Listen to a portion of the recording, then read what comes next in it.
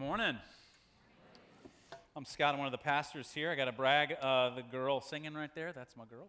And yeah, she's awesome. Said it in the first service. Sorry to the rest of the band. I can't talk about you like that, but they're awesome too. But she's been making beautiful music since she was a little girl. So yeah, love her to death. Well, we're in a series, and we're learning together how to do everything that Jesus said that we could do.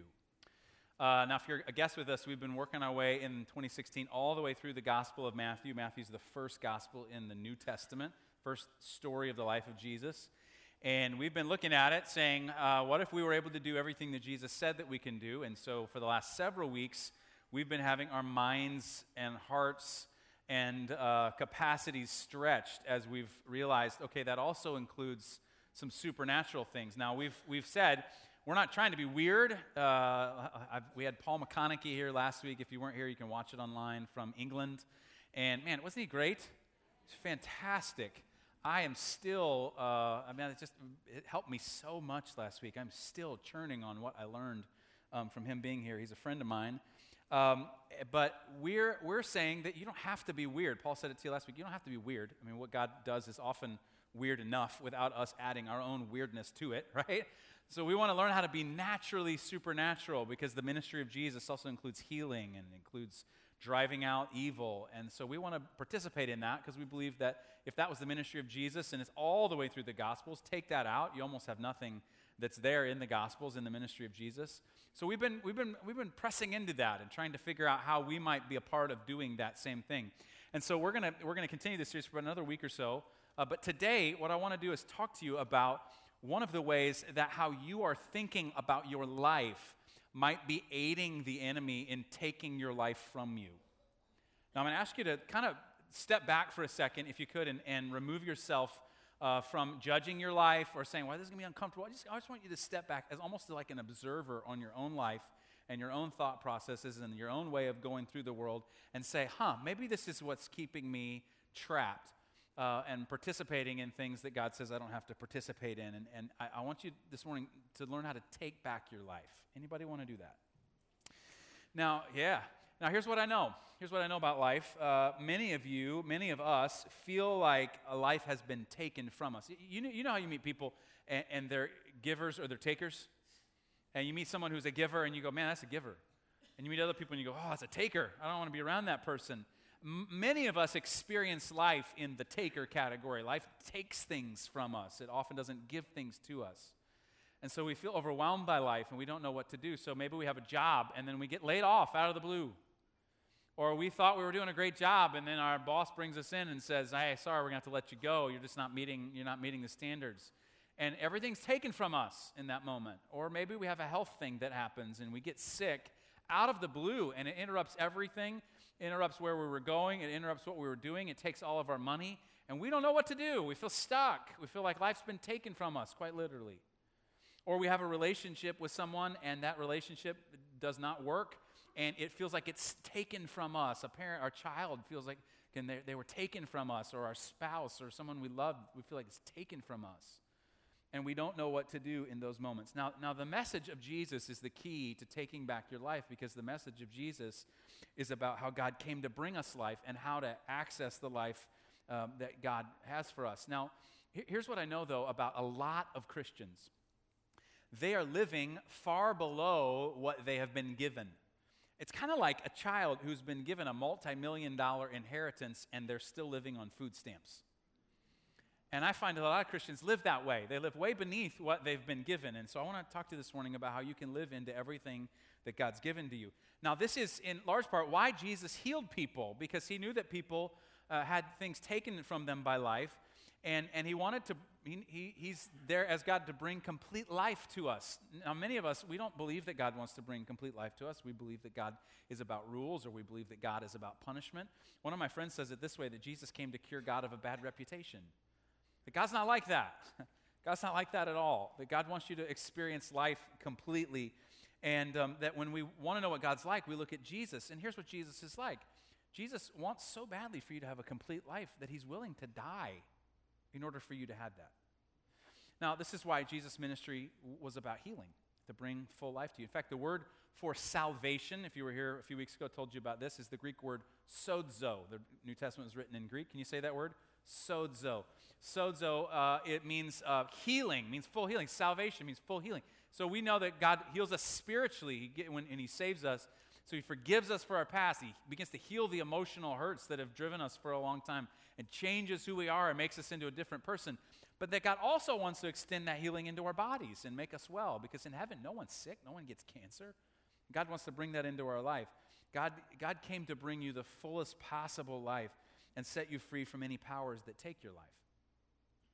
Now, before we look at this story, I'm going to take a little detour, and you'll see why, I think, in a minute, why we're going to take this detour, because these are the areas I'm going to talk to you about just real briefly here, are the places that our life is often taken from us, and often the places the way we think about our life traps us.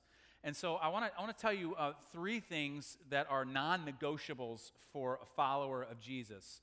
I'm going to tell you what these three things are, because this is often where life is taken from us. Here's the first one that is a non-negotiable for a follower of Jesus, that you would love God first and most. Here's how Jesus said it when a religious person came to Him and said in Matthew chapter 22, we'll put it on the screen, "Teacher, which is the greatest commandment in the law?" Referencing the Old Testament. Jesus replied, "Love the Lord your God with all your heart and with all your soul and with all your mind. This is the first and greatest commandment." Now, what's Jesus saying when He says you're to love God with all of our heart, soul, and mind? He's saying that we're to love God with everything that we have, with our entire person. Often what happens is people will love God, and the human race is guilty of this, of loving God with a part of ourselves and holding other parts of ourselves back. It'd be like you marrying someone and saying to them, "Hey, I love you. I'm going to love you with the way that I think about you. I'm going to think great thoughts about you. I'm not going to spend any time with you. I'm not going to let you share my bank account. But I'm going to think great thoughts about you, and I love you with my thoughts." Right? It wouldn't work, would it? Or I'm going to love you with my emotion. I'm going to feel wonderful things toward you and about you, but I'm not going to be around you. I'm not going to talk to you. I'm just going to feel things about you. In many ways, we do the same thing with God. You know, we say, "Well, God, I'm going to love you with my thoughts," and so we get into theology, and we get into ideas, and we get into doctrine, and that's very good. But oftentimes we forget to love God with the rest of us, or we love God with our emotions, and we sing songs, and we feel wonderful, and we feel close to God, and that's all very good. But then we forget to love God with other parts of us, with our energy, and with our time, and with our money. Or we love God and we say, "Well, I feel like I'm being spiritual," and so we're all about our belief system or our spiritual practices. But Jesus says that we're to love God with our whole person. In fact, He says it's the greatest commandment. What He means by that, it's the greatest thing that you can do in life is to love God. I don't know if you believe that. What often happens is that we love other things, and our life is often and usually determined by the things that we love. So let's just say that you love money, and if you love money, your life is going to be about the pursuit of getting money. You're going to organize everything in your life around that pursuit. Or if you love a person and you want to have a relationship with the person, you're going to organize everything in your life around having a relationship with that person. Or if you love your job, you're going to organize everything in your life around the fact that you love your job and you want to be a success at your job. And here's what Jesus says. Jesus says the greatest love that you could have in your life is God. Now, that has to be turned into something practical that we can do, because that sounds like a great idea, and it is. But it has to be turned into something that we actually do. Let me tell you how I do this. I'm not making myself the supreme example. I just want to give you an example, all right? Because I'm learning with you. Here's what I do. Two things that help nurture the love of God so that I can love God first and most in my life. I do two things on a regular basis. There are other things that I do, but these things I repeat over and over again, because like an athlete does the same things over and over again to be in good shape, you've got to do the same things over and over again to have a close relationship with anyone, including God. So here's the two things that I do. One is that I come to a worship service like this virtually every week. Even when my family's on vacation, we go to a worship service like this. The second is that I read Scripture, I meditate on it, I think about it, and I pray, and I have a relationship with God through prayer. Now, let me just briefly explain what I mean by both of those things, so you don't miss what I'm trying to say. When I come to an environment like this, what it does for me is it recenters me on God's love for me and God's priorities for me. Because I don't know about you, I get spiritual amnesia. You know, I go through the week and life happens, and I just kind of forget. I get pushed around, and then I come back into this room, and I sing songs, and I know I'm usually the one teaching, but I get a lot out of this when I'm preparing, right? And it recenters me on the things that are important. Now, listen, some of you, you grew up in a different area, and you grew up in the time when it was just normal that everyone would go to church. That's what you would do. And our culture's not like that anymore. But it used to be that you would just always go to church. And the thing that got taught often was that if you would just come into the church building and show up in a service, then everything would be okay between you and God. Now, you will not, let me just dispel a myth that you may have been under. You will not become a better Christian, or you will not become a Christian by showing up in a church building, even every week, any more than if you go to McDonald's, you will turn into a chicken McNugget, right? It's just not going to happen. It's not going to happen. It's not going to happen at all. In fact, some of you, you're raising your kids, and you're giving them, you know, right? When you raise your kids, you're giving them values by what you do with your time. They're watching that, whether you say it or not. And when you show up in a place like this, what you're doing is not so much saying, listen, this is going to make you a Christian, this is going to make you a follower of Jesus. You're instead letting them see what's important to you. You're letting them see that God is important to you, that the love of God is important to you. This is not the whole deal of following Jesus, but it's a part, right? This is a place that you can be reoriented. It's a time, a space in your week when you can be reoriented around the things of God. And that, for me, is one of the ways that I love God. Now, one of the other ways that I love God is that I read Scripture, I meditate, and then I pray. Now, let me just unpack that a little bit for you. Meditate, the word meditate is literally from a Latin word for the horse chewing the cud. Have you ever watched a horse or a cow chew the cud? They just chew it and chew it and chew it and chew it and chew it until they fully digest it. Well, it's the same thing. When you take the Scriptures and you read them in a meditative kind of way, you chew on it, and you go, now, what does this mean? God, is this something for me? Is there something I need to apply to my life? And I promise if you do this, you will love the Scriptures more and more and more and more. They'll get deeper, and it's like a well that just goes deeper and deeper. And then I pray. I just talk to God about what's happening and what I'm frustrated with, and I talk about my emotions, and I talk about what I feel. And usually, okay, I'm not going to tell you every time, I have what I would just only call kind of a profound encounter with God. Now, I want this to be accessible to you. Please don't, sometimes people think that if you're a pastor, you have some spiritual mojo that other people don't have. No, that's not the case. Pastors are just human beings like you. And it's possible for you to have the same thing. But when I'm having that time with God, it's like when you're with your closest friend and they get you and they understand you and they know exactly what to say to you. They're not afraid to say it with emotion. They're not afraid to tell you the truth. And you just have this relational connection that just gets deeper and deeper when you're with your closest friend. This is what you're intended to have. This is how you nurture a relationship with God. Now, this is a daily thing for me. And now please hear me. I'm not telling you that every time I pray and read Scripture, it's just like the heavens open and there's angels. You know, there's not like, some days I pray and I read and it's like, okay, all right. But it helps me to actually love God. To actually love God first and most, because then it orders the rest of my day. And if I love God with just a part of me, see, that's half-hearted love, which is not really love at all, right? It's using somebody. When you love someone half-hearted, you're using them for how they make you feel. So without the love of God, what happens is you live a small life. Now, another non-negotiable for a follower of Jesus is that you would learn to love people like you love yourself. Here's how Jesus said it. In Matthew 22. The second command is like it. He's having this same conversation with this gentleman. Love your neighbor as yourself. All the law and the prophets, that is everything in the Old Testament, hang on these two commandments. So here's what Jesus is saying. Listen, you're going to have a vertical relationship with God where you love God first and most. But then that has to translate into how you interact and treat other people around you. Now, the reality is what you're doing when you love other people is you're recognizing that there are actually other people in the world and they matter as much as you do. Because we all believe, when we're honest in our honest moments, we all believe life is a movie and we're the main character and everyone's playing a bit part in our movie, right?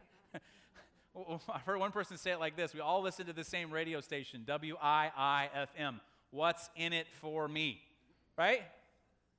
And what love, when you love God and then you say, I'm also going to learn to love my neighbor, is you're recognizing, okay, I get that I'm often in this just for me, but I'm going to choose to learn to meet other people's needs too. This is a non-negotiable for a follower of Jesus. And frankly, it's often easier to love God because people can be really annoying, right? Wouldn't life be great if you didn't have people in it? Right? Right? Wouldn't it be easier to be a parent if there were non-existent children that you just talked about how much you love them? Right? I love my kids. I don't have to deal with their attitude, right? So here's how I work to do this. I don't always do a great job at this, but here's how I'm learning to do this and working to do this. One is that I go out to meals with people. If I ever go out to meal with you, the reason I want to go out to meal with you is I want to love you. And so when I go out to a meal, I just ask questions. Now, what's going on in your life? And how are you doing with this? And tell me about that. I do my best to make it about them and not about me. That's just a simple way for me to do that. That might not work for you, but something like that. And the second is that I work really hard to actually listen to people. Do you know how it is when someone listens to you and you know they've heard what you said? And then not just heard the words you've said, but they've heard the emotion, and you know that they're so dialed in. They're not waiting to share what they think or what they know, but they're listening to you. Don't you feel, that's almost like being listened to that is so close to love that you almost can't even tell the difference. And so I work to listen. Sometimes I don't do a good job of that because what we tend to do is we're thinking about what we're going to say next, or we're not really dialed into the other person. But this is a non-negotiable for Jesus, that we learn to actually love other people. Because what happens, without learning to love other people, we live a lonely life. Now, the third non-negotiable for a follower of Jesus is that you would serve the people around you. Here's how Jesus said it. The greatest among you will be your servant. Here's what greatness is to God. Greatness to God is to serve people. That's how God measures greatness. He doesn't measure greatness by your job title, how much money you make, the kind of house that you live in, the kind of car that you drive, how much power you have. He doesn't measure it by any of those things. God measures greatness by how much you serve people. That's God's measure for greatness. And the reality is you serve people just by meeting their needs. Maybe you didn't know this. As a Christian, you're a minister. What do you mean? Well, a ministry, boil it down for you, it's not complex. Ministry is simply meeting people's needs. And every Christian is called, by virtue of following Jesus, to meet people's needs. So how is your ministry? Now, let me make that really practical, because that sometimes it's like, how do I do that? How do I serve people? Take what you just do every day and make it about other people. I'll give you an example. A number of years ago, someone challenged me to run a marathon, and I said, okay, I'll do it. So I ran a marathon. I ran it for myself. It was all about me. It was fine. I got in better shape, and that was all good. Nothing wrong with that. But I realized, okay, I could do something about this, and maybe I could make this about other people. I wasn't quite sure how I would do that. About that time, World Vision started an organization called Team World Vision, and Team World Vision happened. I said, you know what I'm going to do? I'm going to run another marathon, and I'm going to use it to raise money for what they're doing and give clean water to kids in developing countries that don't have it. So I did that. Now, as a result of that, there will be, in a couple Sundays, there'll be a bunch of people from Real Life and other places around the country that will show up at the Chicago Marathon, and they'll have been raising thousands and thousands and thousands of dollars for kids in developing countries so that they can have clean water and not die of diarrhea. Now, what happened? I'm not trying to say, hey, check that out. I'm just simply saying I'm actually having a unique thing that I can say, okay, well, as a whole organization, we all want to do this. You might not have that ability to do that. But what you can do is you can just take the things that you do and make them about other people, to serve other people and make their lives better. And it can be very simple. It can just be that you open a door for someone, or you say to someone, have a great day. Hey, how are you doing today? Have a great day. I tell my kids on the way to school in the morning, I say the same thing every morning. I give them a blessing, because as a dad, when your kids are in the morning, when you're a mom in the morning, give your kids as many positive things as you can, because they're going to face all kinds of negativity at school. Just to throw as much positive into them as you can as they walk out the door. So I try to do that. And on the way, I always say the same thing. I say, I want you to be a leader today. What does that mean? And I've taught them this, and they say, all right, Dad. It means to be a role model and to help someone and to add value to someone's day. They say this. But that's like it, right? And then I ask them at the dinner table, when we sit down for dinner, I go, how did you help somebody today? Oh, well, I held the door open for someone, or I helped her, she dropped her books, and I picked them up off the floor, That's it. It's not complicated. It's not this big, huge, it's just meeting someone's needs in a really simple, practical way. And without serving, you live a self-centered life. See, these are non-negotiables for a follower of Jesus. Now you need to understand something. The message of Jesus is this, that anything that we do is always a response to God's love for us. We, as a follower of Jesus, you're never doing anything as an attempt to earn God's love. It's always in response to God's love. So I find out that God loves me. Guess what? I want to love him back. And then I want to figure out how to love the people that he made. And then I want to figure out how to serve because it's a response. Now, here's this story, right? Matthew chapter 9, this supernatural thing that we're learning about. I'm going to tie these two things together for you here in a second. What's happening in this story is there's this demon-possessed man or a demon-oppressed or a demon-ridden man. And as a result, he can't talk. And Jesus drives the demon out, and he sends the demon away, and the man can talk. And the crowd has a reaction, and then the religious leaders have a reaction. Now, if you were here a couple weeks ago, we talked about demons, and we talked about being demon-oppressed. It might not be the best word, demon-possessed. It just means that a demon is riding somebody. And you use an example of a jockey and a horse, and how the devil's like that jockey that whips the horse and just beats you and makes you go faster and harder and tells you you're not doing it well enough and accuses you and condemns you. And that what God does in our lives is he throws the jockey off of the horse so that we're not driven anymore like that. And for us as Christians, that explains an awful lot in life when we go, oh, someone was riding that person. I mean, just beating them. And they need to be free. And Jesus came to set people free. And he has the rider thrown off. And then there are in this story, these two reactions to this. One is the crowd is amazed. Like, that's unbelievable that God would do that in someone's life and set them free like that. That's unbelievable.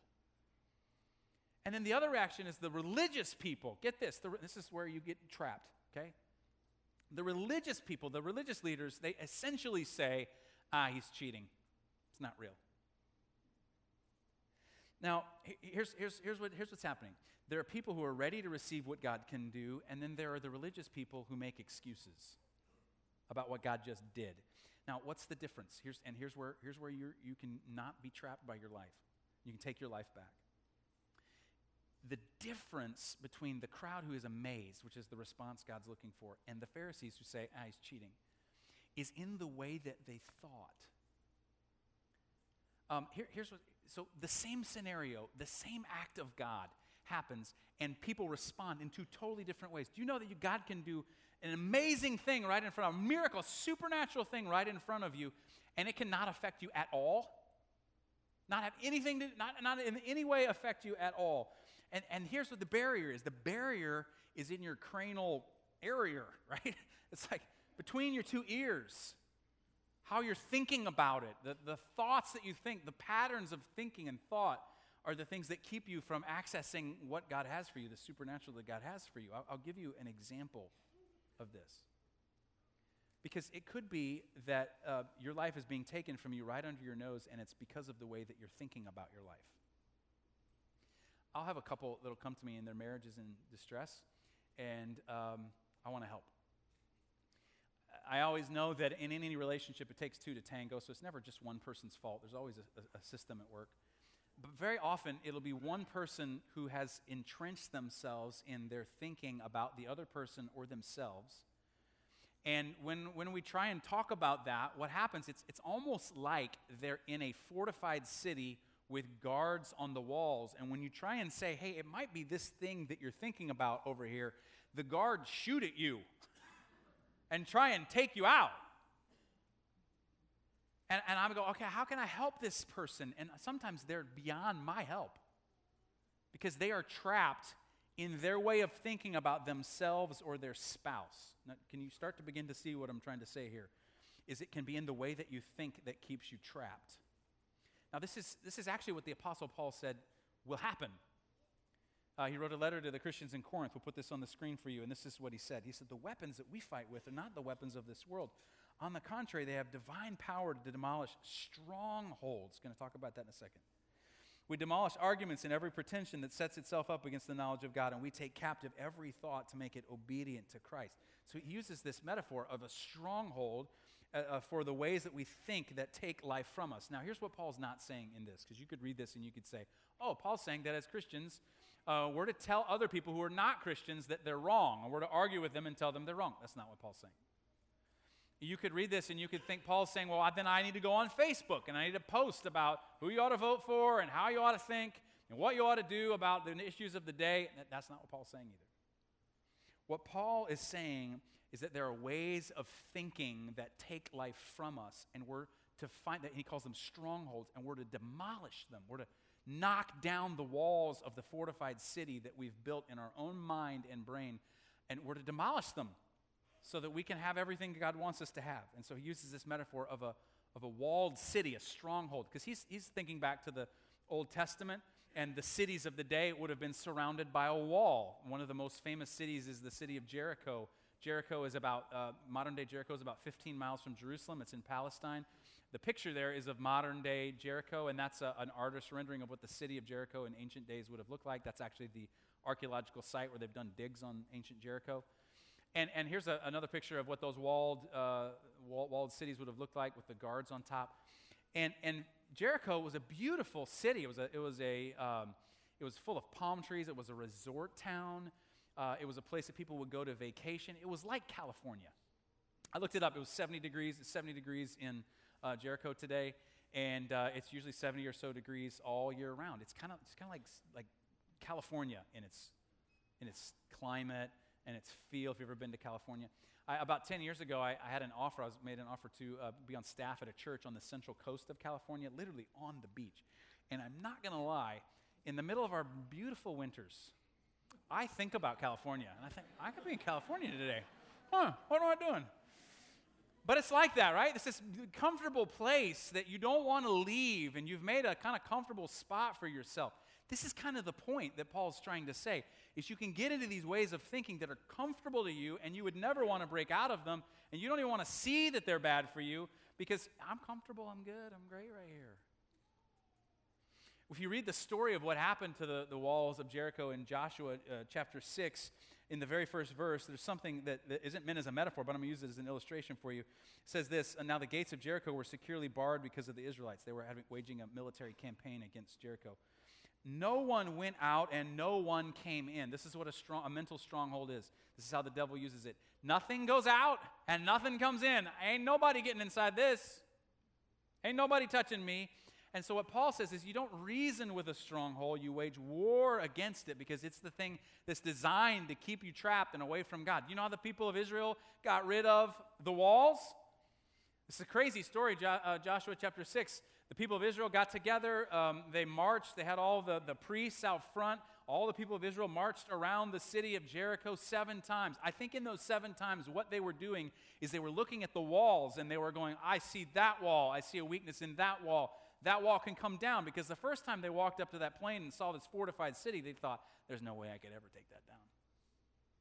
But they walk around the city and they go, I see that. And the second time, oh, there's another spot. The third time, oh, there's another spot. The fourth time, look at that. 5th time, 6th time, 7th. We can take the walls of this down. We don't have to have this trap us anymore from the things God wants to give us. This could be you.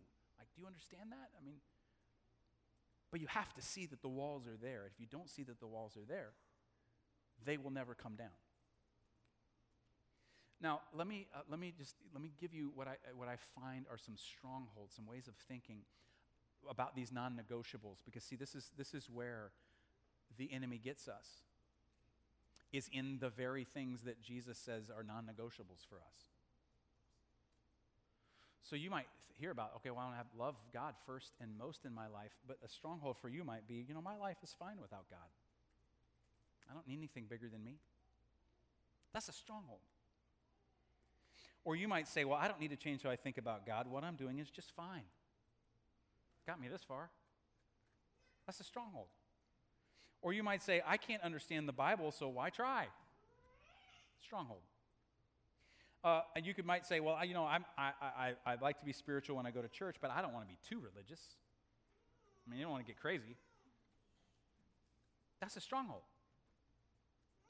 Or you might say, I don't need to worship with other Christians. I can find God in nature. You can absolutely find God in nature. No doubt about that. But that's a stronghold. I'm on my own island. This is my own journey. I don't need other people. Stronghold. Or you might have strongholds about other people, ways of thinking about other people and how you could get close to them. And the stronghold for you might be, I can't trust other people. Or the stronghold might be, I won't let anyone close to me because what happens is people only hurt me. Stronghold. Or you might have strongholds about serving other people and making your life about other people. And they might be things like, I have enough problems on my own. Why in the world would I help anyone else? Stronghold. Or I'm too busy to help people. There's just not any space in my life to help people. Stronghold. Or you might have this as a stronghold. People will take advantage of you if you try to help them. Stronghold. Now, the supernatural power of God is available to break down the walls of your stronghold, but you have to see that they're walls. And you might need to circle the city a few times before you see the weaknesses in the wall, and you might even need to circle the city a few times to even see that there's a wall there. So what we're going to do is we're going to spend just a few minutes praying. The last few weeks we've had a specific prayer time at the end of every service. We're going to do that again. Our prayer team's going to come up front. Tim's going to come and play. And while he does, what I want you to do is I want you to walk around the walls of your city, and I want you to see if there are strongholds, if there are ways of thinking that have trapped you and kept you, and it's that the enemy has used them, and you have believed that they're true, and you feel safe, and you feel secure. But listen to me. The life that God has for you is outside of the walls, not inside of the walls. And you will have to say, God, you can tear down the walls. And this morning it might be the first brick. This morning it might be the push with the wall coming over. I don't know. While Tim prays, I want you to sit in your seat. I want you to think. I want you to say, okay, God, I'm walking around the walls of my city. I'm walking around the walls of my life. Are there places around my life that I've erected walls that keep you out, keep other people out, keep me from being about the things you care about? Our prayer team's going to be down front. If during that time you want to come and have someone pray with you about the strongholds in your life, they would love to pray with you. Ask that God with supernatural power be available to tear those strongholds down so that the walls could fall. I just want you to walk out of here free. Let me pray, and then I'm going to invite you to respond. Again, God, there are people in this room that life has robbed them. They've had things taken from them, and they're so hurt. They've retreated inside of protective walls. And so instead of having everything that you say that they can have, they've got this kind of pared down, shriveled version of the life that you mean for them to have. And so, God, I pray today you'd break down the walls. You'd break down the walls of our strongholds. You'd give us the courage to see how we've participated with the enemy against our own life. And we'd let you to begin. Maybe today, just take out the first brick. Maybe today, knock down the wall. So God, give us the courage to look inside and allow you to knock down the walls. We ask this in your name. We're going to spend just a few minutes now responding. If you'd like to pray with someone, go ahead.